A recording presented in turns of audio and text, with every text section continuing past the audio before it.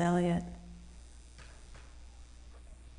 which has a line in it that I find very evocative of some of the delicate balances and seeming paradoxes that we experience in the practice.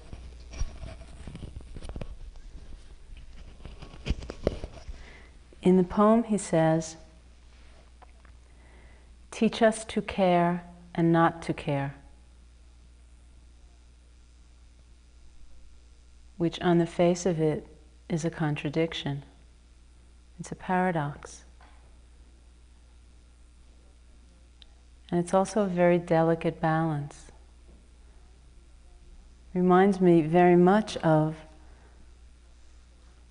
what we face in bringing our conditioned minds to this process, learning to care and not to care. On the side of caring, learning to care in the practice and in our lives, we talk about having a sense of ardency, of passion, of intense commitment, being able to have a feeling of determination, putting our energy someplace, and being persevering, not wavering, not pulling back or being afraid. Being very active, very whole. Learning commitment, learning to use our energy effectively, learning about effort, what that means. The basis or the foundation of learning this aspect of our practice, the kind of active use of our energy in a particular way, is having the conviction based on understanding that what we do actually matters, that what we do with our bodies, with our speech, with our minds, it all has an effect. That every moment of our lives is a powerful vehicle for expression, and that it has an effect. That we do not live in a haphazard or chaotic or meaningless universe. Things do not just happen by accident. Things happen according to certain laws, the natural order of events. And in a very deep way, we can come to experience this and see that what happens within the body, what happens within the mind, how we relate to the world around us, it does have an effect. We should not feel as helpless victims of our lives. We can determine direction and move our lives in different ways. Things do not happen by accident. And if we understand genuinely how to achieve what we want, then we can do that. It's really very simple.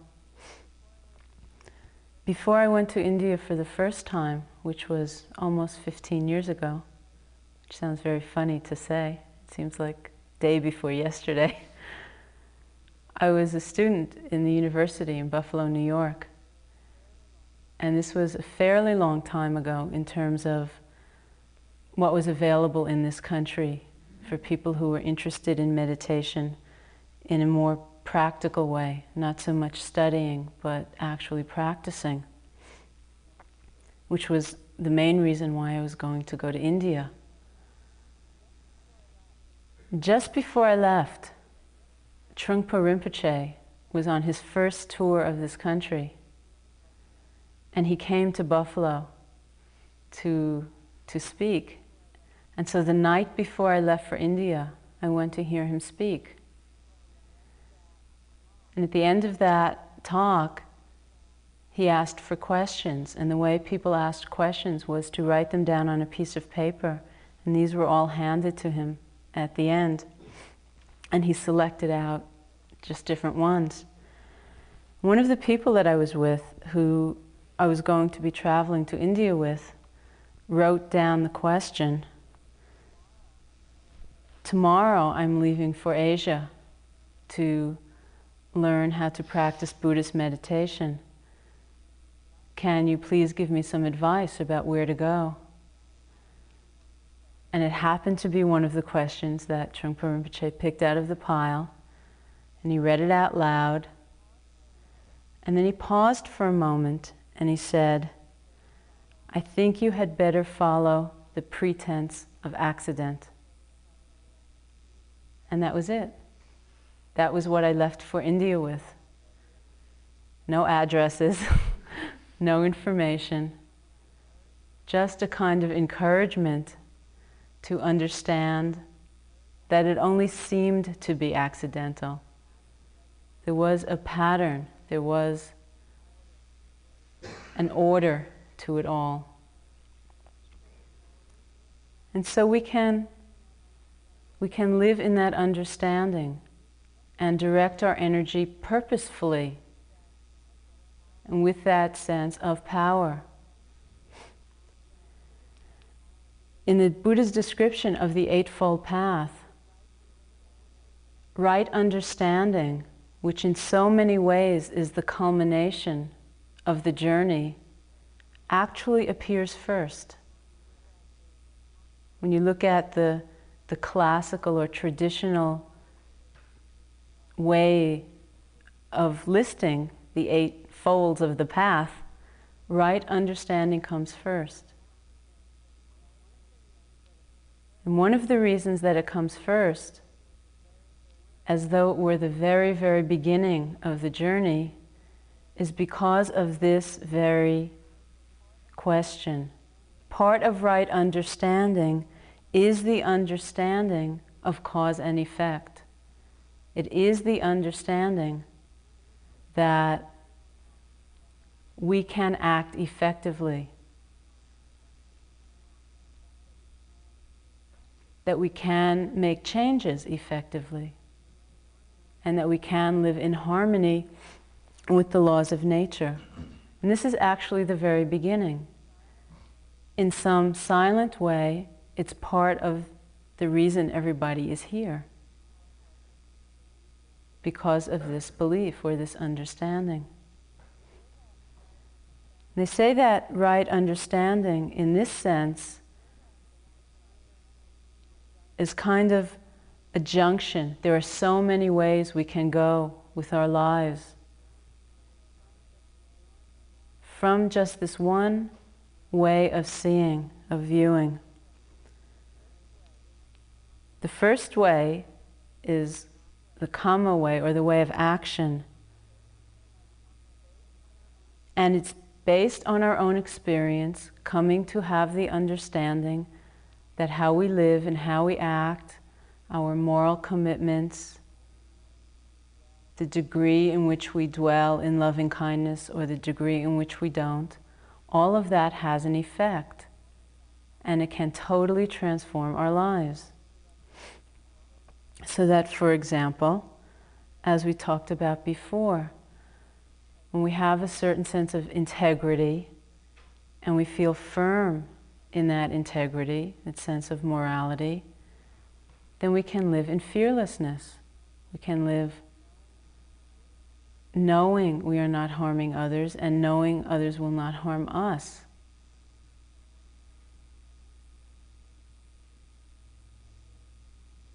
We can live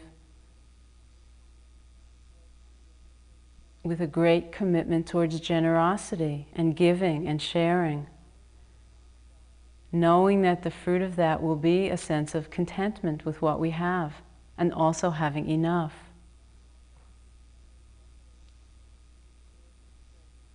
We can live with a great commitment towards truthfulness, knowing that the result of that or the fruit of that will be a tremendous simplicity and ease and lightness and sense of being at peace, and that others will be truthful towards us.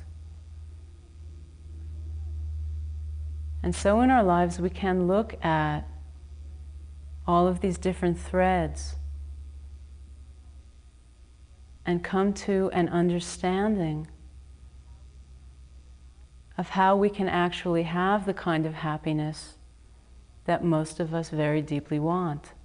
It is often not in the ways we may at first assume. It takes a great deal of honest looking to see what is actually that cause and effect relationship.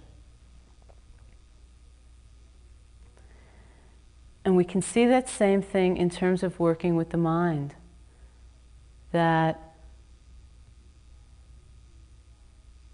if we consistently and earnestly develop concentration, then we will have the force or power of concentration at our disposal. It becomes ours.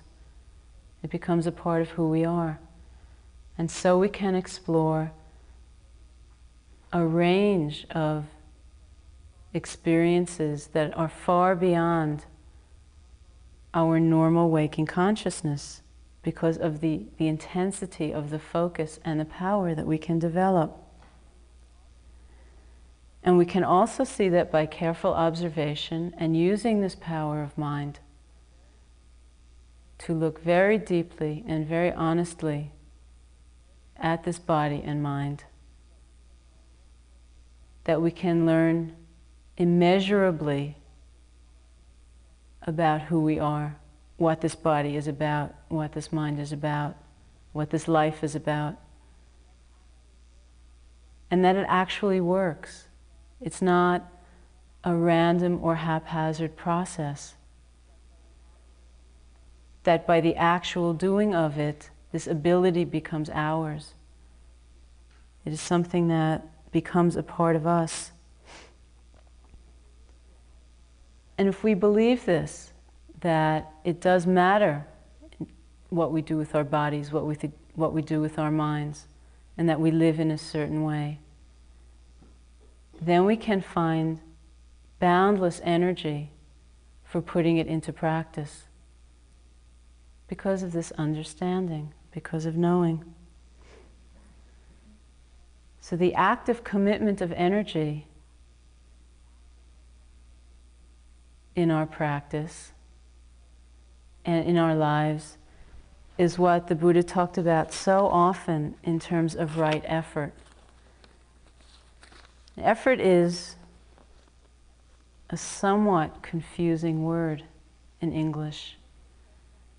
And so it takes a careful understanding of what is meant by this word. Another common translation is energy, which perhaps is also not quite right. I think it's somewhere in between energy and effort. That very active quality that allows us to commit ourselves wholeheartedly and have that sense of being ardent, not holding back, not hesitating, and not withdrawing, but an active, wholehearted completeness of being present. When energy is that strong, or effort is that strong, then it's the root of everything. It is this energy which transforms what we do into reality, rather than having an academic interest or a theoretical background or even a great deal of faith. It is the energy which transforms it and brings it alive. It's that moment after moment giving of ourselves, not holding back, that sustains the practice and continually renews it, makes it alive.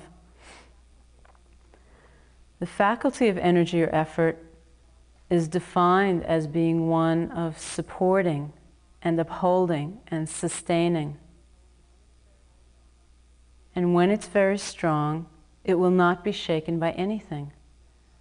Any amount of fear may arise, or any amount of doubt may arise, or any amount of laziness may arise, and the energy will have so much momentum that we will not falter, we will not stop.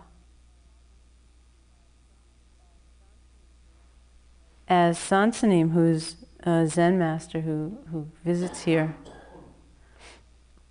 about once a year at the end of the 3-month course, said, you should cut your bargaining, only go straight ahead. And that's something of the flavor of right effort. No bargaining, no holding back, starting and keeping on going. To have that much energy. In a larger sense, outside of the context of intensive practice, right effort is usually defined in 4 ways, or it includes 4 different aspects.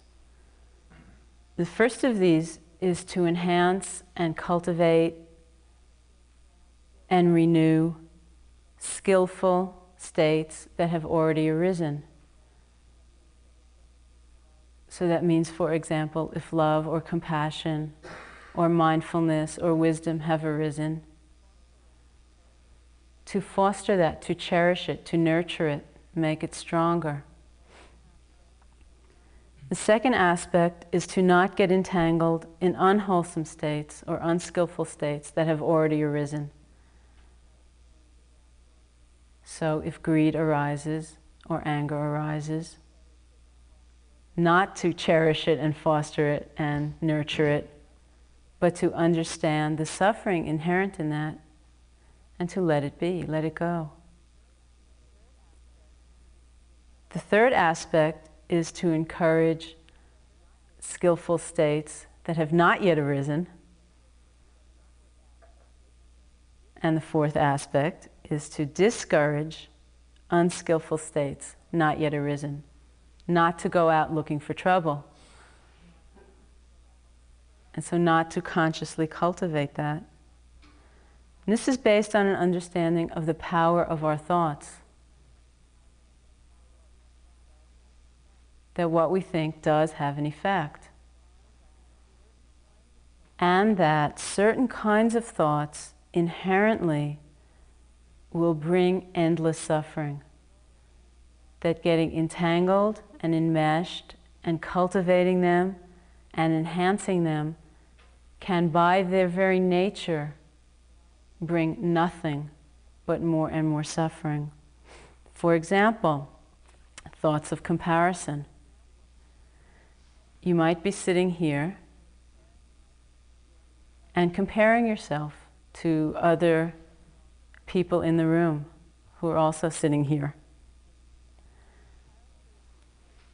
The characteristic of comparison or comparing in the mind as a defilement is an interesting one, because it doesn't matter what conclusion you draw. The very act of comparing or comparison is considered a defilement. In other words, you may find yourself better than, or not as good as, or even equal to another person. And regardless of which of those 3 you decide, it's considered a defilement. And the reason is that it can only bring endless suffering. It can never bring a sense of rest or peace or completion. Just think for a moment what it's like. You're sitting here, and maybe your knees hurt, and there's somebody sitting next to you or in front of you who never moves. And you can't stand it. And you sit there thinking, they're better than I am, and I can't stand it. I hate them. You know, wouldn't it be great if some disaster were to befall them? You know? Or the person sitting next to you is constantly moving. And you sit there and think, well, my knees may hurt, but at least I don't move constantly. You know, I'm a much better yogi than they are. And maybe there's a tiny little moment of satisfaction, but then comes the insecurity. What if they get better? You know, what if by this afternoon they don't move at all? Then they've progressed by leaps and bounds, you know, and I'm just crawling along. Or they stay the same. They're still moving constantly, and you think, well, I'm okay on that side, but on the other side, here's this other person who's not moving at all. So I may be better than that person, but I'm still worse than them. It's tremendous uneasiness.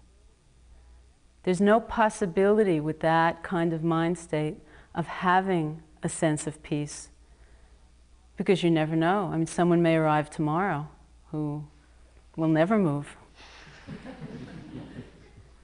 And so by its very nature, no matter what the immediate conclusion is, by its very nature, it brings distress and it brings agitation and it brings unhappiness. And so we can learn about these things from looking within, looking at our minds. And we can do something about it. We don't need to cultivate it. We don't need to enhance it and get involved over and over and over and over again. This does not mean that it will cease to arise. What arises in our minds is the result of conditioning. It's the result of many factors. And so it may come up 2 billion times in an hour, and that's fine. We do not need to relate to it in a conditioned way. A feeling, that's right, this is going to make me feel good about myself, to know that I'm sitting better than this person, because it won't.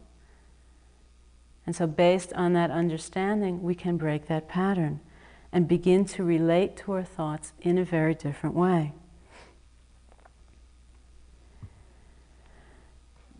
And so what it comes down to is seeing that cultivating thoughts of greed, of wanting, or of aversion, or of cruelty, wanting to harm others, can only bring a sense of harm to oneself. And that thoughts of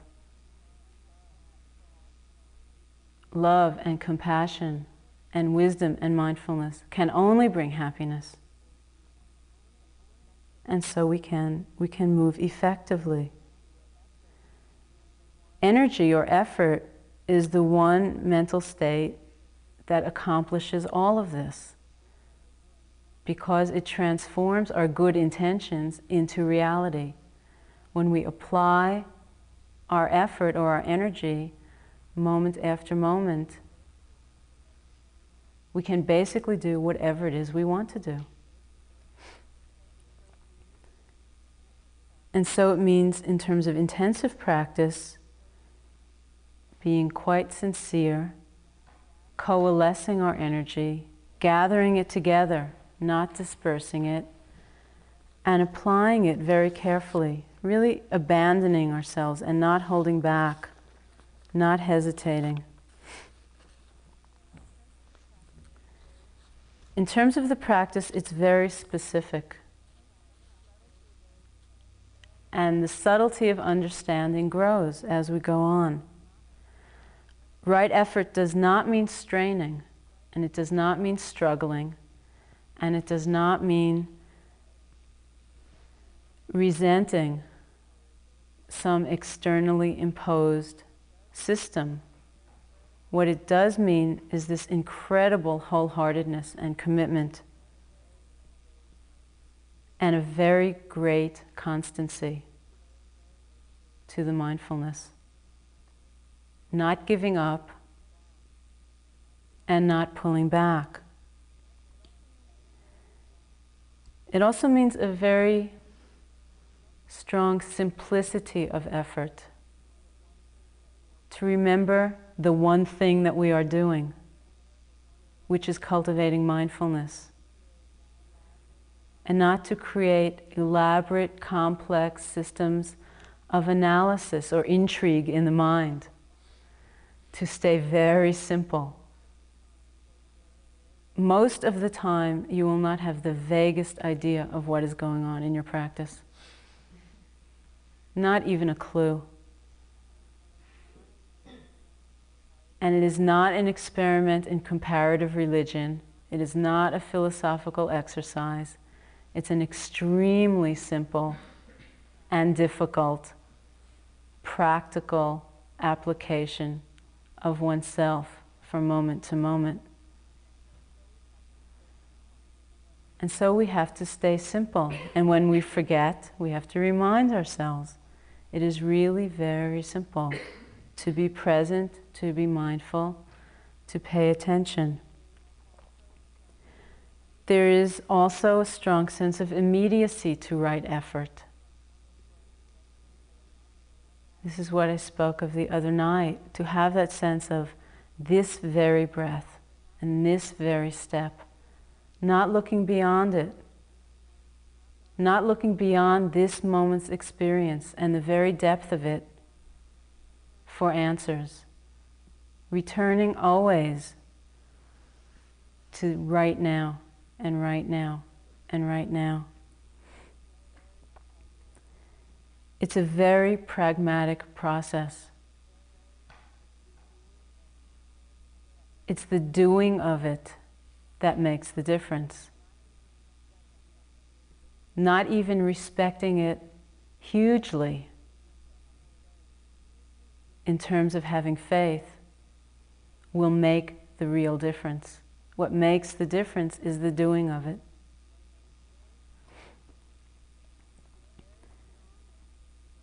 And very strongly, it is a balanced effort. The traditional example is one of someone tuning some kind of stringed instrument. In the text they say lute, and we usually say guitar. So imagine somebody is tuning a guitar. If the strings are too tight, the sound will not be the right sound. And at the same time, if the strings are too loose, the sound will not be the right sound. There's actually an appropriate balance so that it is just the right sound.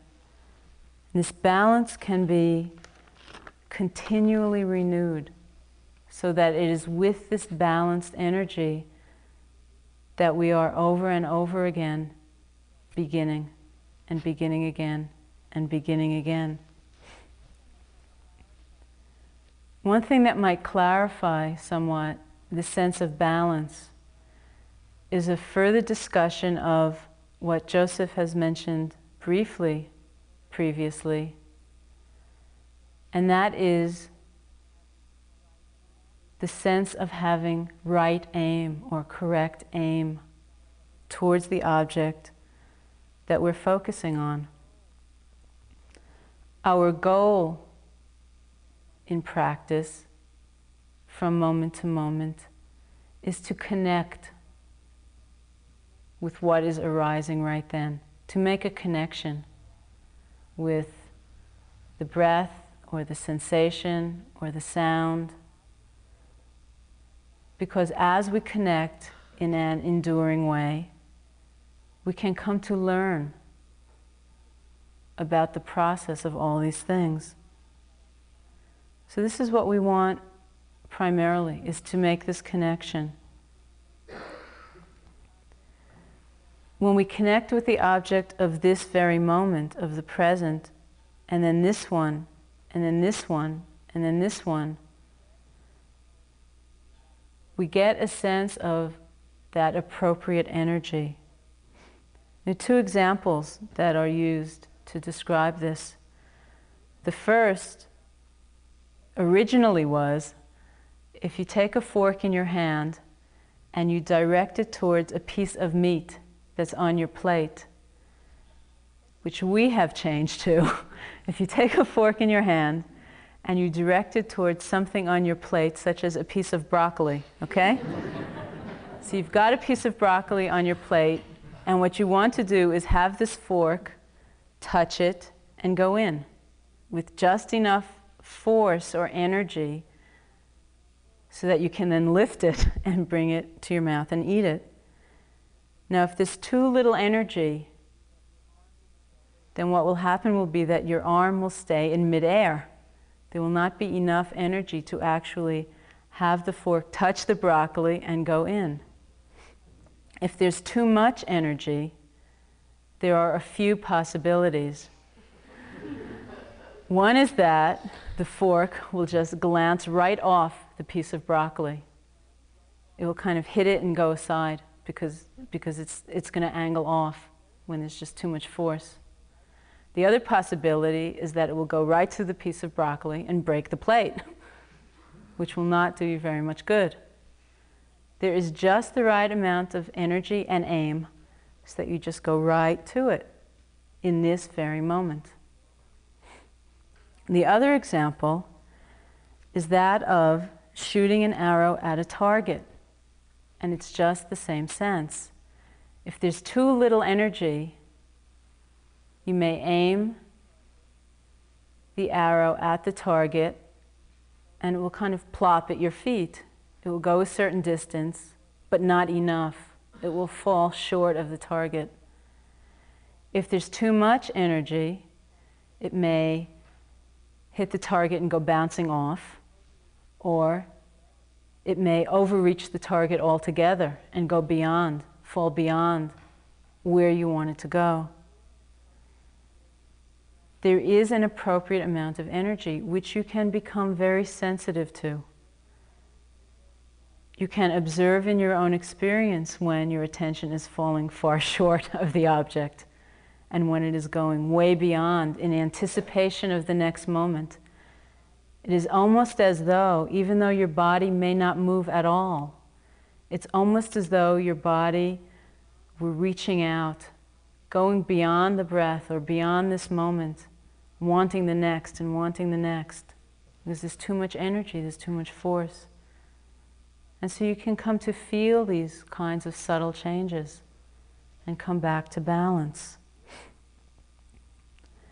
With this balanced energy and correct aim towards just this moment, then in each moment the mindfulness can be very powerful and fruitful.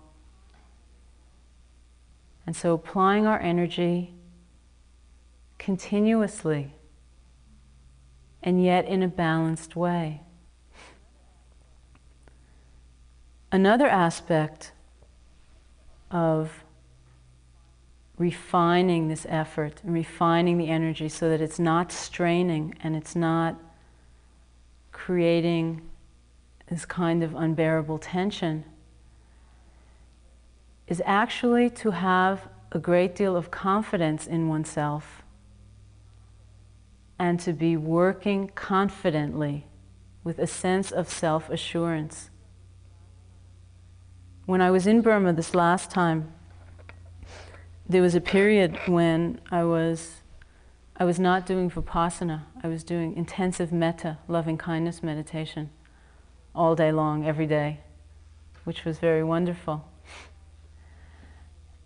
The day that U Pandita changed my practice, was giving me new instructions, it was a long process, and so there wasn't time during the interview.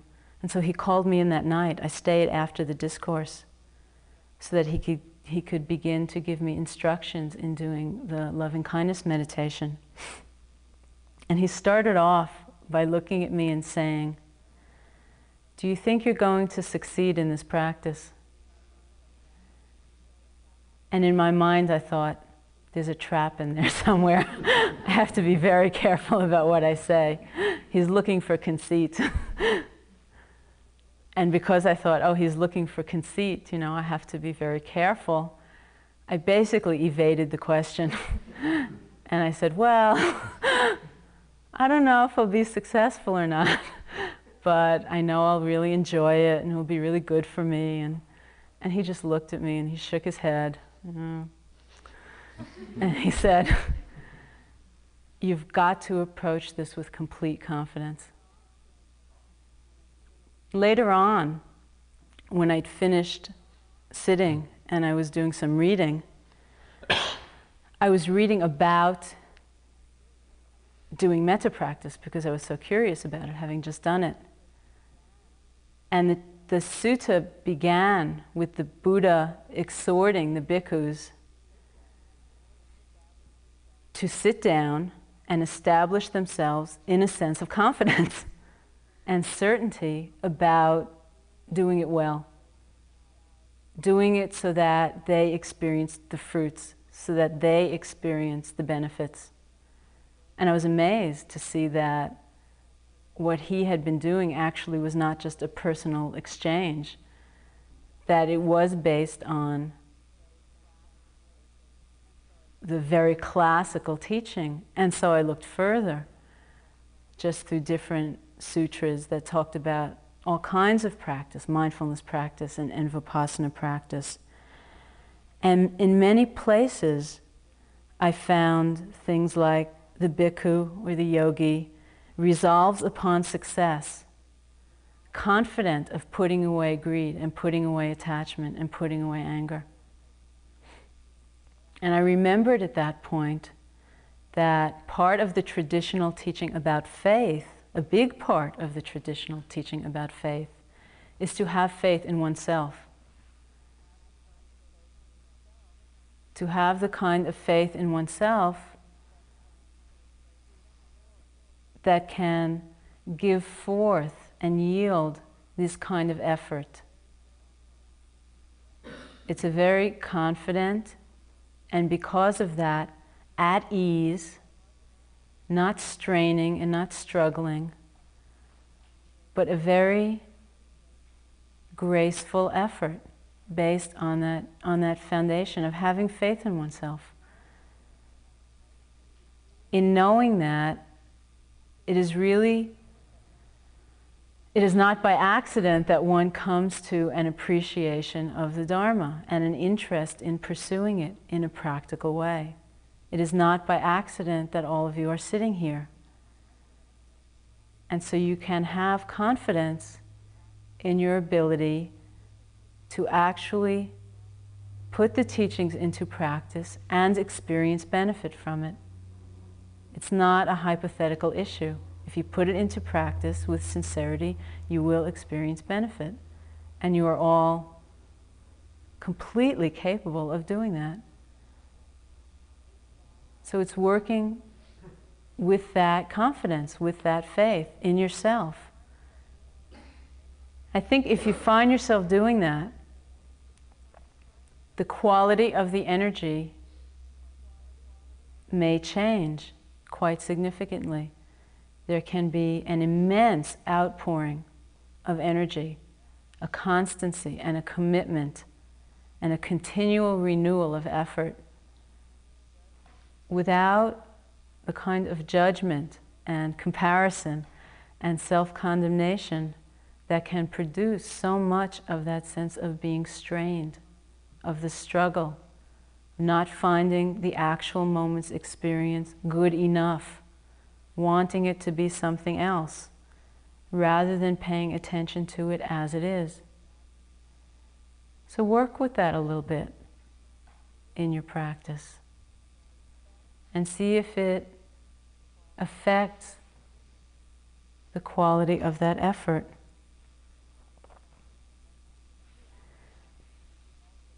So this is the active side. It's the effort and being engaged, being full, being wholehearted, really caring about what we do in each moment, knowing that it has an effect.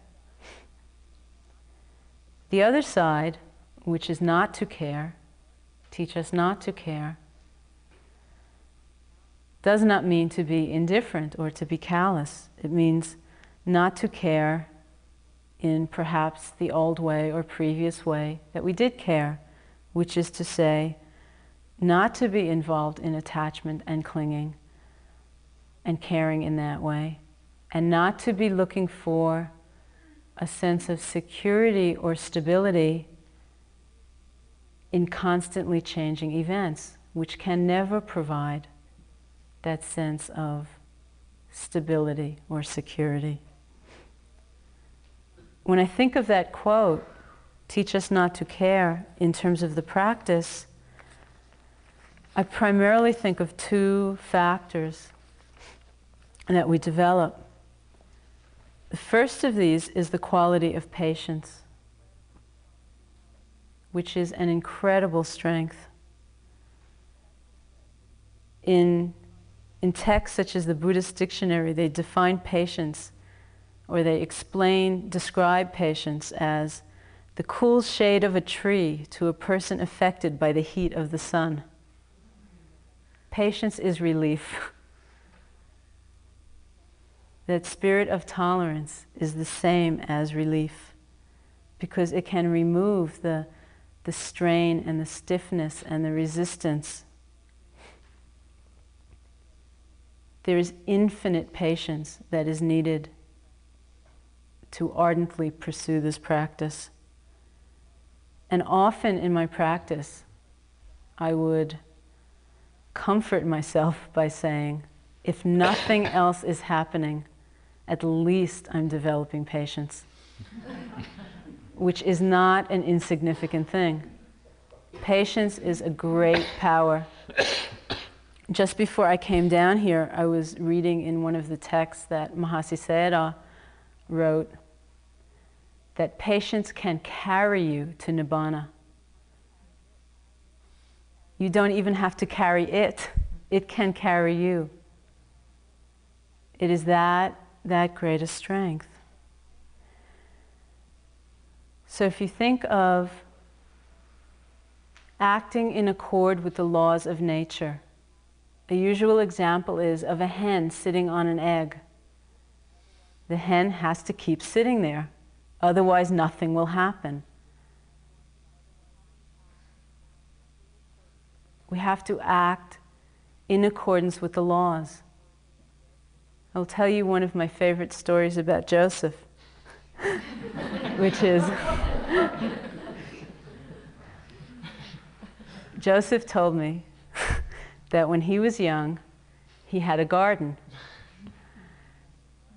And as things began to grow, he got so excited that one thing he would do would be, he would go down to the garden and he would see the little green things of the carrot tops, and he would get so excited that he would pull out the carrot to see how well it was growing. We do this many, many times. You can feel it in your practice, stepping back from it to see how well it's going.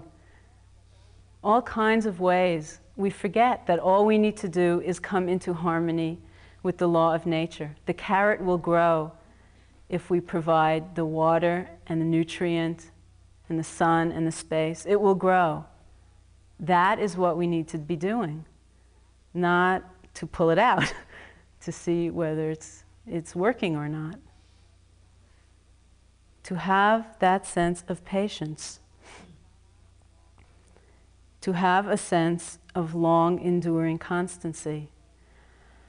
This does not mean a sense of gritting your teeth and waiting things out, waiting for them to change. It's not endurance in that sense.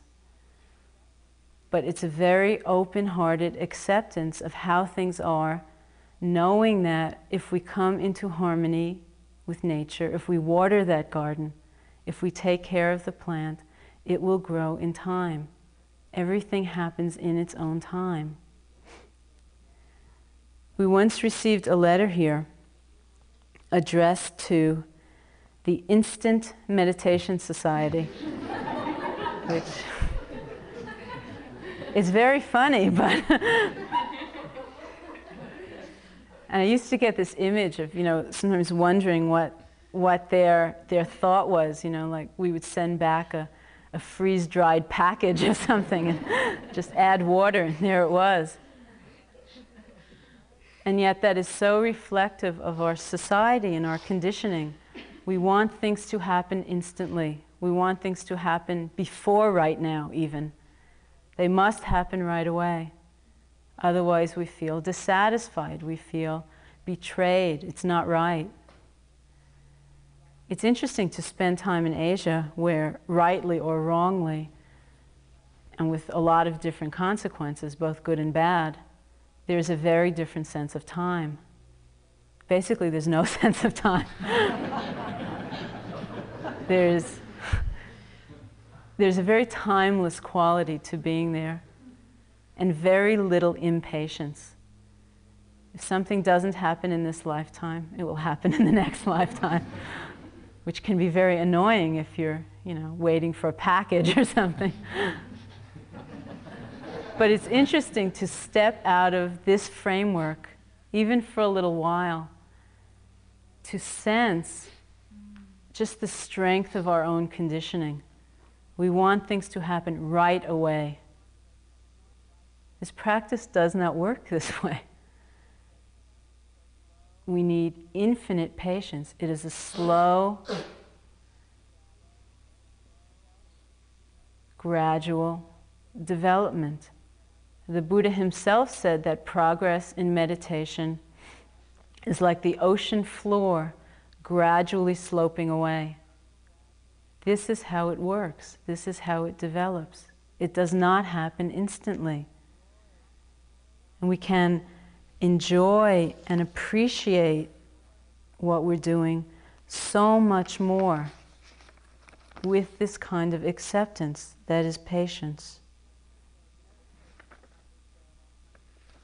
Another quote from Mahasi Sayadaw, he said in this same book, "Patience is the highest form of devotion." To have that willingness to be present and to be open and to be accepting, regardless of what is going on. The second aspect that comes to my mind when I think of that phrase, teach us not to care, is that of equanimity. Equanimity is being present without judging through all of the different changing experiences of the body and of the mind and of life itself.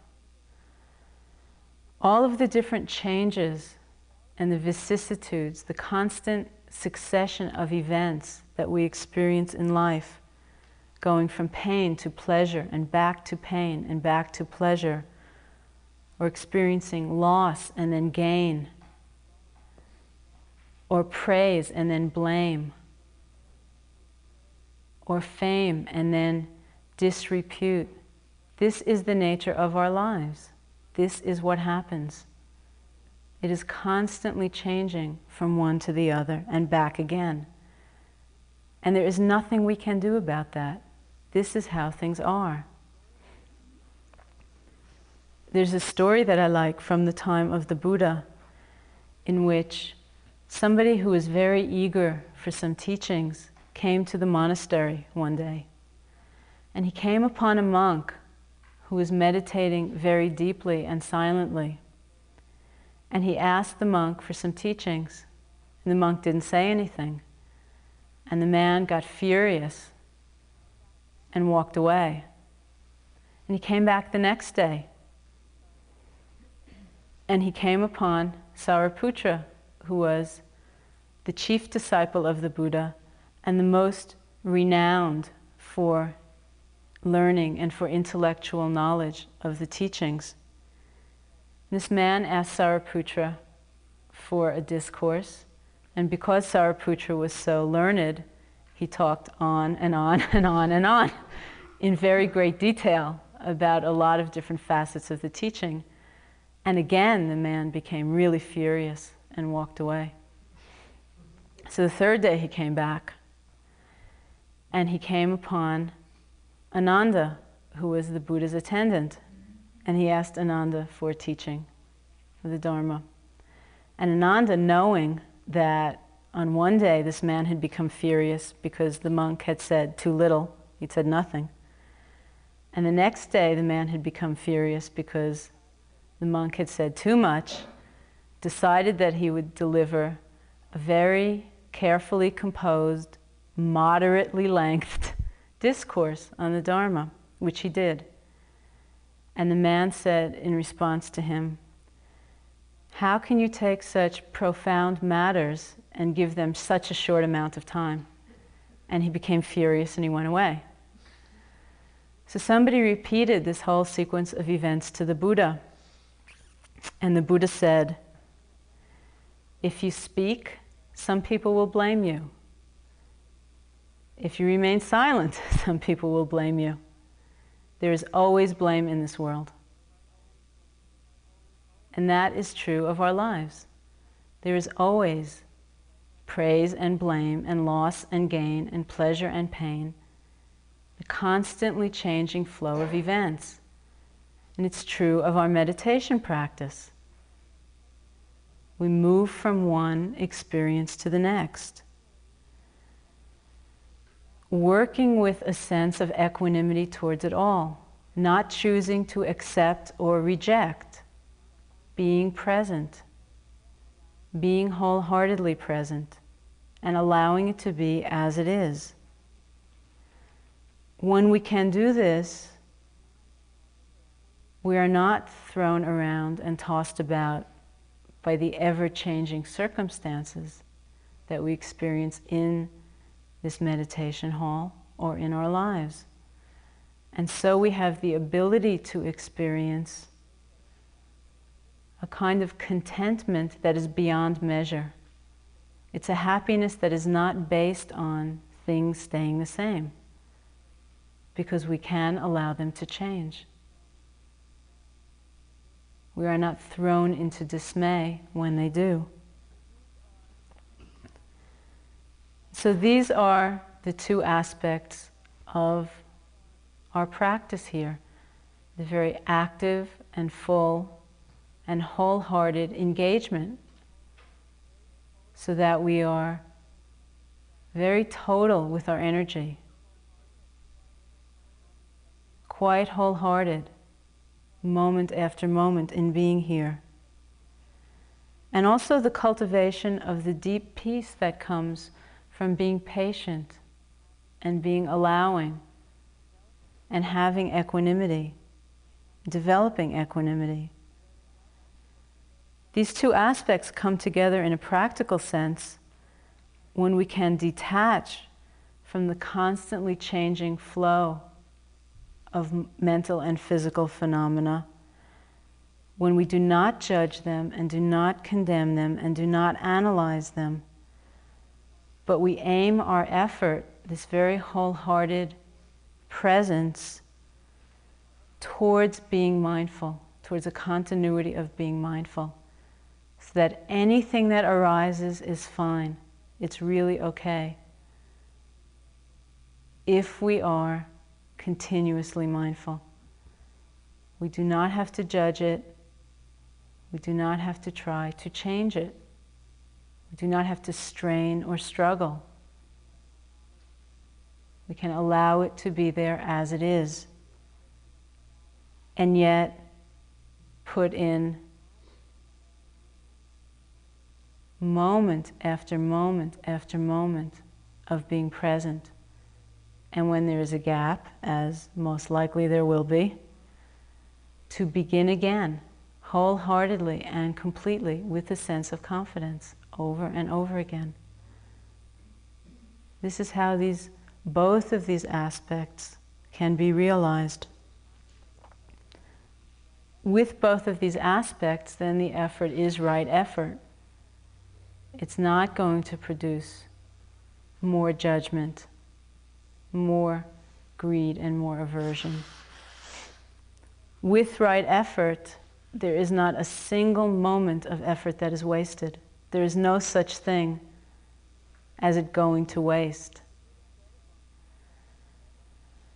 The Buddha said at one point that the karmic fruit of performing an act of generosity, such as offering food to the Buddha himself and to all of the Sangha, all of the monks and nuns, is an enormous deed to do.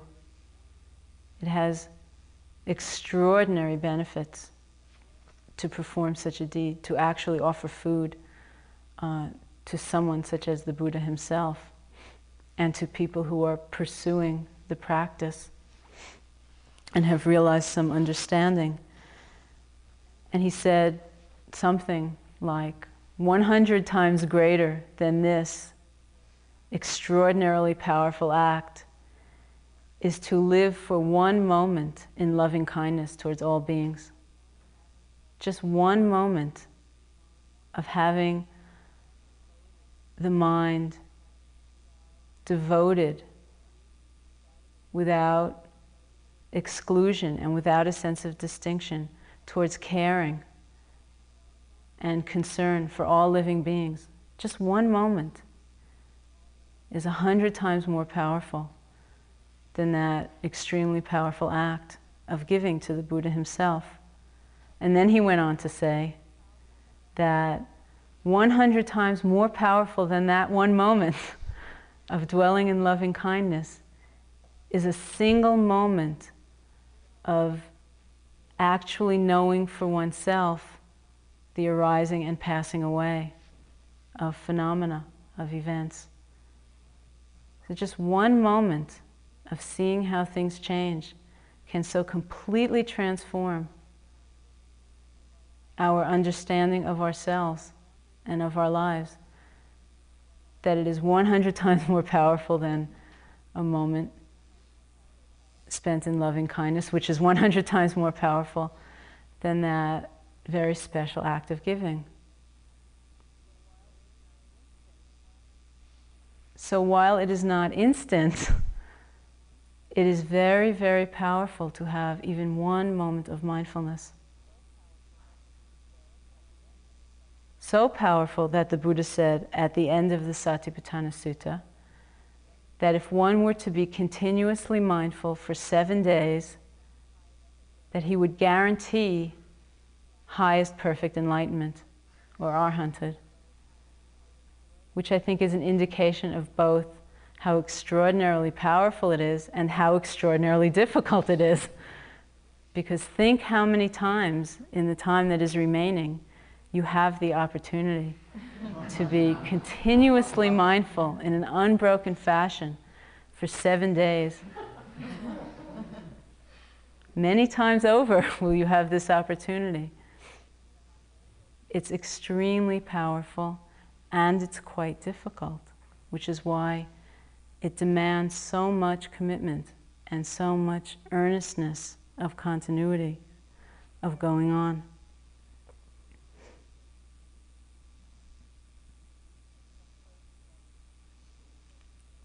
I think I'll close with that for tonight and not take any questions. If you have a question, you can come up and ask me. And everyone else can very mindfully begin their 7 days right now in getting up and beginning to walk. Thank you. Oh yeah, the list for this coming week's practice